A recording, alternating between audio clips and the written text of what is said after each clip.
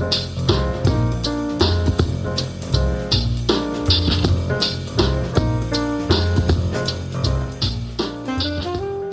and welcome to another edition of the One Drink Book Club. Today's book is Demon Copperhead by Barbara Kingsolver. Demon Copperhead tells the story of a smart and charismatic boy growing up in southern Appalachia who is constantly dealing with poverty, drug addiction, abandonment, foster homes, and death. My guest is David Lyles, a good friend who is a big reader, as well as a boater, bike rider, and former chief of staff to a longtime senator from Michigan. Thanks for joining me, David. My pleasure, Jamie. So you recommended this to me in a Facebook post. Tell me why you liked this book, because I really enjoyed it. I thought it was a great suggestion. Well, Jamie, maybe you remember I'm about snake phobic, so to think that I would enjoy a book with the word Copperhead in the title is a little strange, especially since we have a lot of copperheads on the side of the mountain I'm living on right now. But anything that Barbara Kingsolver writes is going to be a good book. You know, I'd read 4 or 5 of her books before Demon Copperhead. I read several more afterwards. She's a tremendous, tremendous writer. And I guess the thing that struck me most about Demon Copperhead, Jamie, was we all heard about the opioid epidemic in this country and what it was doing to rural America. But this book brought that home to me more than any newspaper article or any news report. It really brought home to me how damaging it was to small-town rural communities. I kind of wondered, as I'd see these huge settlements from some of the pharmaceutical companies, I wondered what was their liability here? She puts very clearly what their liability was.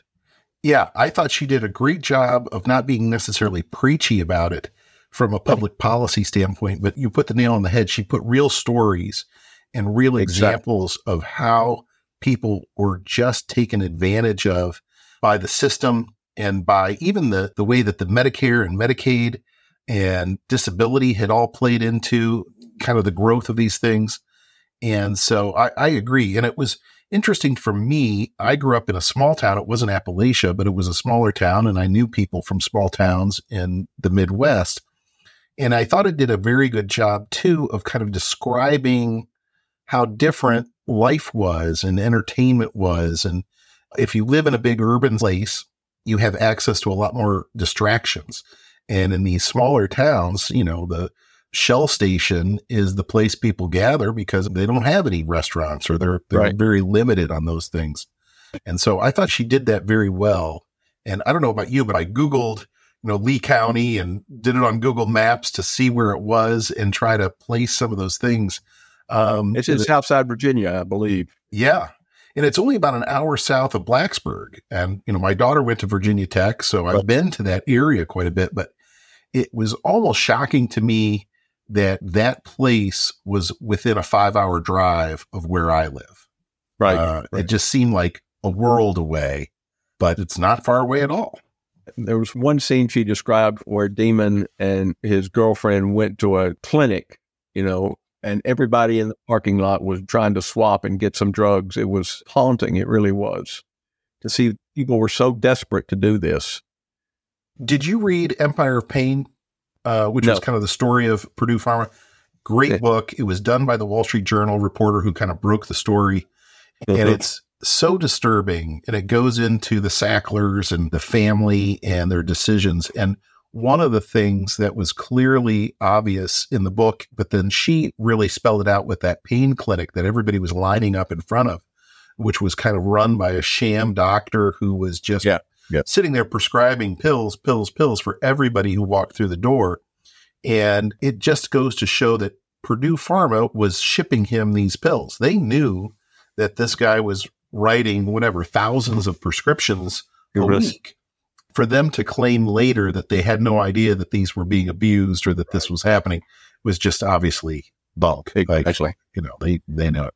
But Jamie, we're caught up in the story of the opioid catastrophe, but the description of the foster child situation in the county was pretty harrowing too. Yeah. One of the things in this book, there are plenty of villains to go around, but there's also some real positive people who care.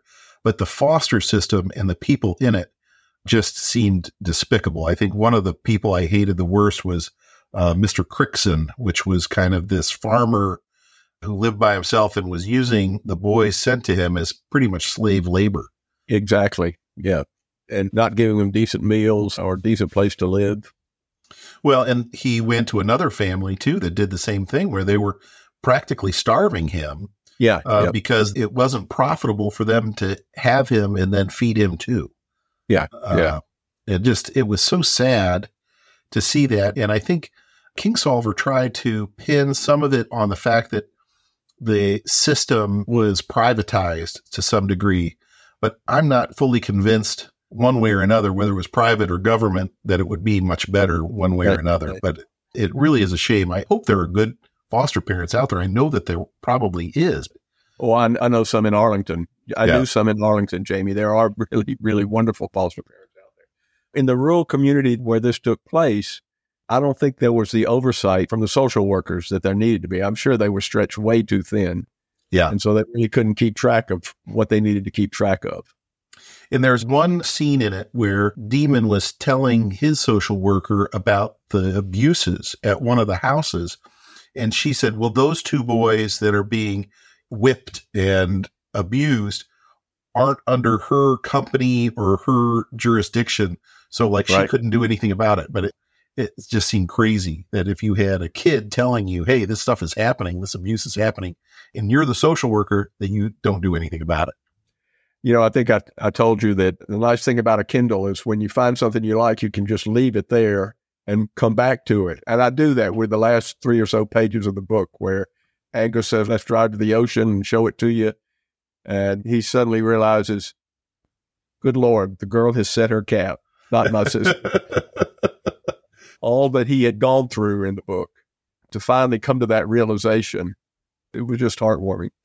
I kind of wondered, that's not the first time that phrase was used in the book, the girl has set her cap, because remember, it was somebody he was living with, and she told Demon, I think that girl has set her cap. I think it was... Demon thought it was somebody else. Yep. That was his Betsy Woodall, I think. Yes, His paternal grandmother said That's that. Right. That's right. He did think it was somebody else. And so that was the thing I liked about it, because there were parts of the book that I found really hard to keep reading on, because you saw him spiraling in this addictive funk. And when he went to live with his girlfriend who was addicted, you knew this was not going to turn out well. Right. And if I had one complaint about the book, is that I thought it was maybe a little longer than it needed to be, because I just felt so depressed about his situation. But it did end in a way that was inspirational. I don't want to give away the ending, but you felt good at the end, and you felt like he had come through the storm. But man, it was rough there for a while. And the amount of time that he had to spend in rehab or under supervision, it takes that long to get off the stuff, I guess. Yeah. And, it's interesting. I read Empire of Pain, and I had some medical procedure not long after that, and they gave me some OxyContin, and I flushed it down the toilet. I didn't take any of them. After reading a book like this or Empire of Pain, you don't want to touch it. It's crazy. Yep. Right. What a blight on society. Exactly. Well, speaking of addictions, I have not covered what my cocktail was for tonight. And this was a little tough to come up with an inspired cocktail, because they drink in the book, but there's not something that was obvious. So I actually invented a cocktail, because I was trying to think, all right, Appalachia, small town. So I started with what I thought was the perfect base, and that is Mountain Dew. This is Mountain Dew, vodka, a little bit of grapefruit juice, and then a cherry, because I feel like Dory or some of the women in the book would like kind of a fancy drink. I didn't have any umbrellas for it. And I'm calling it the Lee County Cooler as my cocktail for tonight. Well, congratulations. Very appropriate. Well, like I said, there were a lot of really heartwarming characters that did at least try to help Demon out throughout the book. Who were some of your favorite people who were good influences in his life? Well, I think the best person in the book, the one that appealed to me most, was Angus. Yeah. She kind of never lost faith in him. She stayed in contact with him. There were others. Well, Angus's father he was a little too wedded to football. Yeah, although he did provide the most stable home That's true. he experienced. And the fact that he could have all he wanted to eat. And that seemed horrible to me, to be constantly worried about your next meal. But I thought the Peggotts in general were a really great family. Aunt June and Grandma Peggott, they also provided a structure for Demon and showed him what family actually looked like, since he had really no examples on his own side. Even if he didn't like her oysters. Right. But I think one of the most heartbreaking parts of it was when he was looking for a home and he broke down and asked Grandma Peggott if he could live with them. And when she had to tell him no, and it was for obvious reasons, they were getting old. They just didn't have what they could, but it was just a heartbreaking conversation where these were the only people he knew who were parental to him, and them kind of rejecting him made you just, it was really tough to read that scene or hear that scene. I listened to this book, and the narrator did an incredible job of the dialects and the voices and everything else. I've grown to really appreciate good voiceover talents for these books, and she did a great job. Another question I had, some of the things I really liked about Demon was the author's ability to have Demon make observations. Some of his phrases, which I thought were great, his skull movies and things like that. I was so impressed at her ability to also write his dialogue and even his thinking, both as a small child and growing up, and changing it as it happened. Right. He's such a gifted writer. Yeah. Unbelievable. And this motivated me to read the Poisonwood Bible. And in there, she did the same thing, where there was lots of children at different ages and parents, and her ability to get in their head, and whether it's their internal dialogue or their external dialogue, make it seem age appropriate and also insightful. Whereas I find some writers, their characters' observations are so deep that I think, well, nobody thinks like that, but hers seems so natural. It's so impressive. Have you read other Kingsolver books? Oh my goodness. Yeah. The Poisonwood Bible is one of her earlier ones, but I kind of went on a kick of reading some of her books, and I'll just call some of them up for my Kindle here. Prodigal Summer, Pigs in Heaven. I enjoyed Pigs in Heaven a lot. Bean Trees. The Poisonwood Bible it's about 20 years old, isn't it, Jay? Yeah. Missionaries in Africa. Correct. It was a little brutal in some places. Yeah. And then Kingsolver actually lived in that area of rural Virginia for a while, and also lived in Africa. Oh, really? I knew that. She wrote some of that stuff, kind of not firsthand, but at least had a real grip on what she was writing about there. Right. Didn't just come out of her head. And I think the Poisonwood Bible also was an Oprah book early on in the Oprah Book Club world, which can really make or break an author, depending on what Oprah says. There's several I look for. Reese Witherspoon, if she endorses a book, I'm going to be interested in it because, it's going to be good. Same way with Oprah. Yeah, which I think is great. I love to see authors get that kind of exposure, especially if it's a first book or they're an unknown author. Because I think it's a real challenge to get exposure for a new book. There's so many out there. One of the things that's been fun about doing this podcast is that I've started to get book publicists sending me books. Yeah. I keep telling them, well, this is not a big operation here, but it's been fun. And I've done a couple first-time authors where I've actually had the author on, and then I will talk about it later. But one of my favorite authors is Amor Towles, who wrote A Gentleman in Moscow. Boy, yeah, I would be glad to talk about Amor Towles. His new book is coming out in April, and I just read it. I got an advance copy. What is it, Jamie? So it's called A Table for Two. I can't really talk about it until it gets published, but I will tell you it's really good. There were 3 books of Amor Towles I read. The first one was A Gentleman in Moscow. I don't know if you want to talk about this. Sure. A Gentleman in Moscow, which I was not that impressed with. Funny. But then I read The Lincoln Highway, and I just thought that was a wonderful, wonderful story. The other one was Rules of Civility, which I also thought was excellent. Yeah. I drove from here in Western North Carolina. I drove to Detroit to speak at the memorial service for my boss, Senator Levin. And I remember driving under the Lincoln Highway, and there's a sign on the bridge that says the Lincoln Highway. Yeah, I love them all. And I have a special place for The Gentleman in Moscow. But all Really? of them I thought were good. Just great characters, good storytelling. And I think my least favorite was Rules of Civility. But I recently went back and reread that and liked it a lot more the second time. Right. Yeah. Well, what other things are you reading that you suggest? Well, there are a couple. If you like Barbara Kingsolver, you'll like Lee Smith. I don't know if you know who Lee Smith is. I don't think I have read anything. Okay. She grew up in Southside, Virginia. And the two books I would recommend most are Fair and Tender Ladies, an early one by her. And I've got to get this off my shelf. Hold a minute.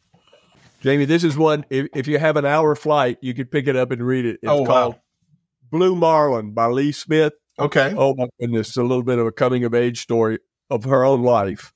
But she is a very prolific writer and very, very well known as a Southern writer. So anything by Lee Smith is going to be a good book. I know you read Blind Your Ponies. Yeah. Excellent book. Well, wasn't that a great book? His book, Until They Bring the Streetcars Back. Unfortunately, that's not available on Kindle. You have to order the book from Amazon.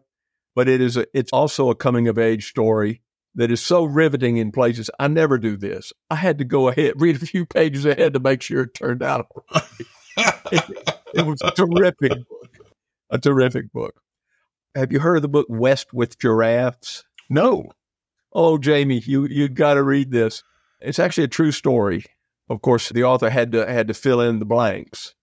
But the San Diego Zoo ordered 2 giraffes, and they came into New York through one of the worst hurricanes imaginable, and they put them on a truck and drove them to California.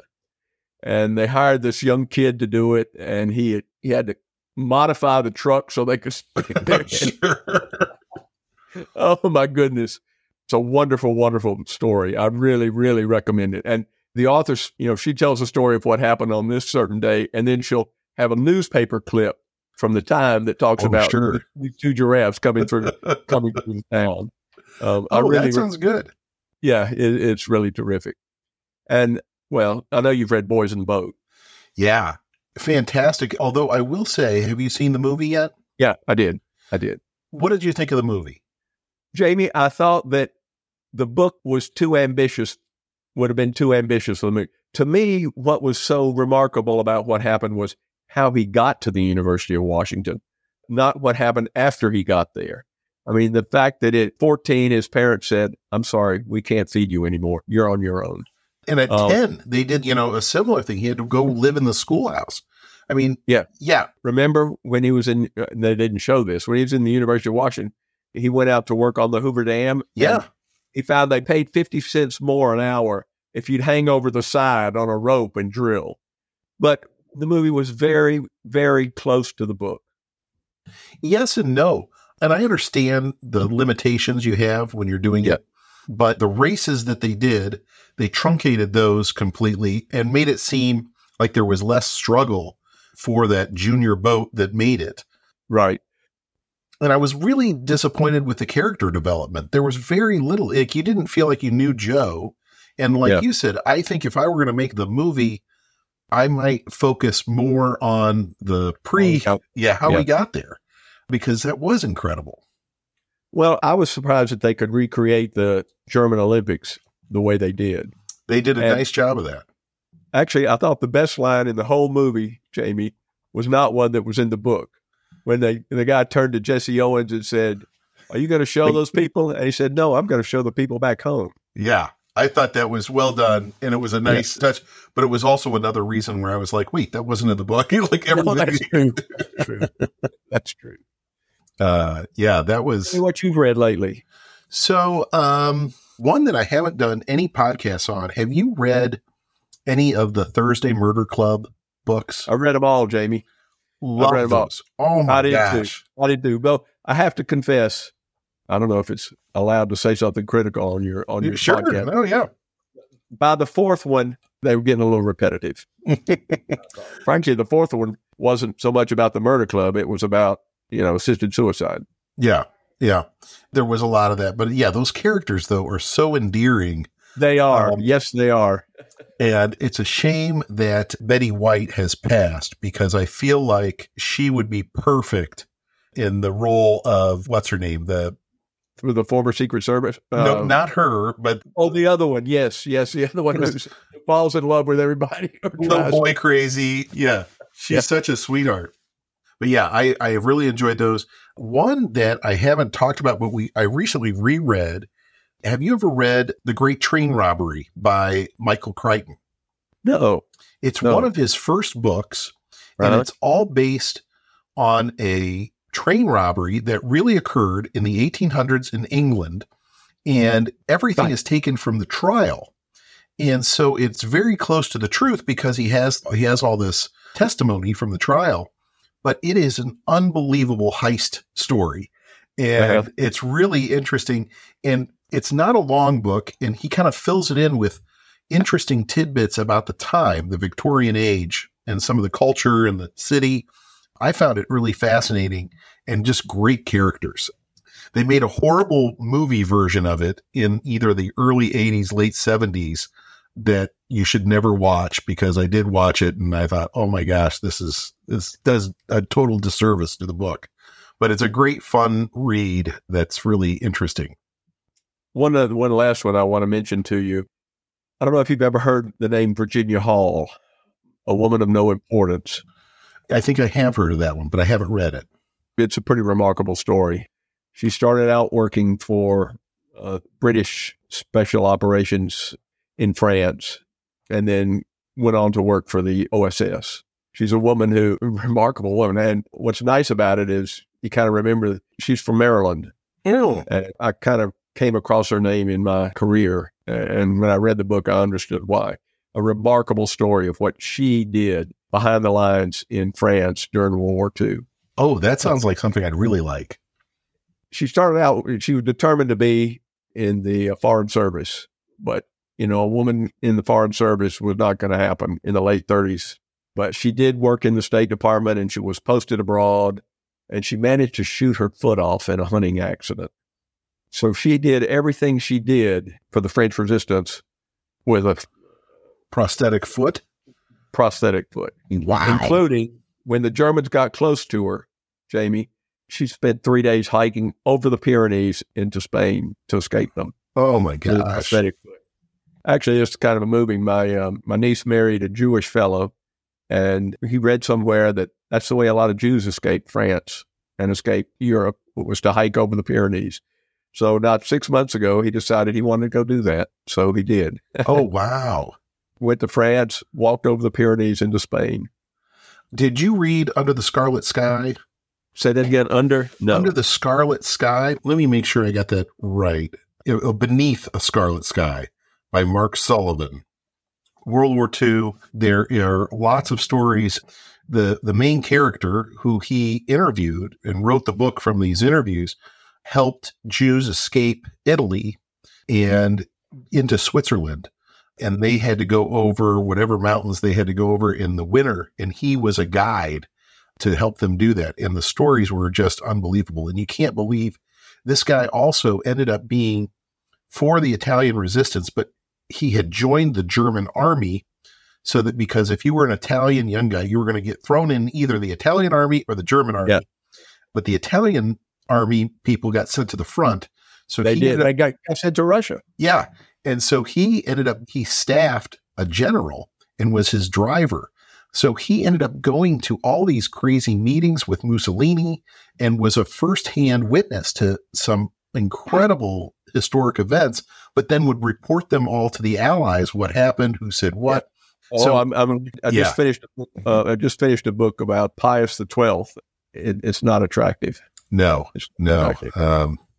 Yeah, that was a pretty bad situation. But you will really enjoy Well, I'm looking at. I'll definitely look it up. You keep thinking, I cannot believe this stuff really happened. Yeah. Some of it being like, I can't believe he was in this situation and witnessed this. And I mean, he witnessed Mussolini's hanging. He was there in the square. Like, I mean, just really crazy stuff. Yeah. Well, David, thank you so much for taking the time to talk about Jamie, I want to do Copperhead. this again. We can spend another hour or two here. Well, there's nothing wrong with doing another one here coming up, but I think Demon Copperhead is definitely a suggested read, and Barbara Kingsolver is a wonderful author. And so what's fun about finding a book like this is realizing, I've got 4 or 5 more books that I haven't read by this author. I'm really looking forward to it. So, yeah. All right. Well, it's so good to see you and to hear your voice. Hugs to Kate and the kids. And the same to yours. Same to yours.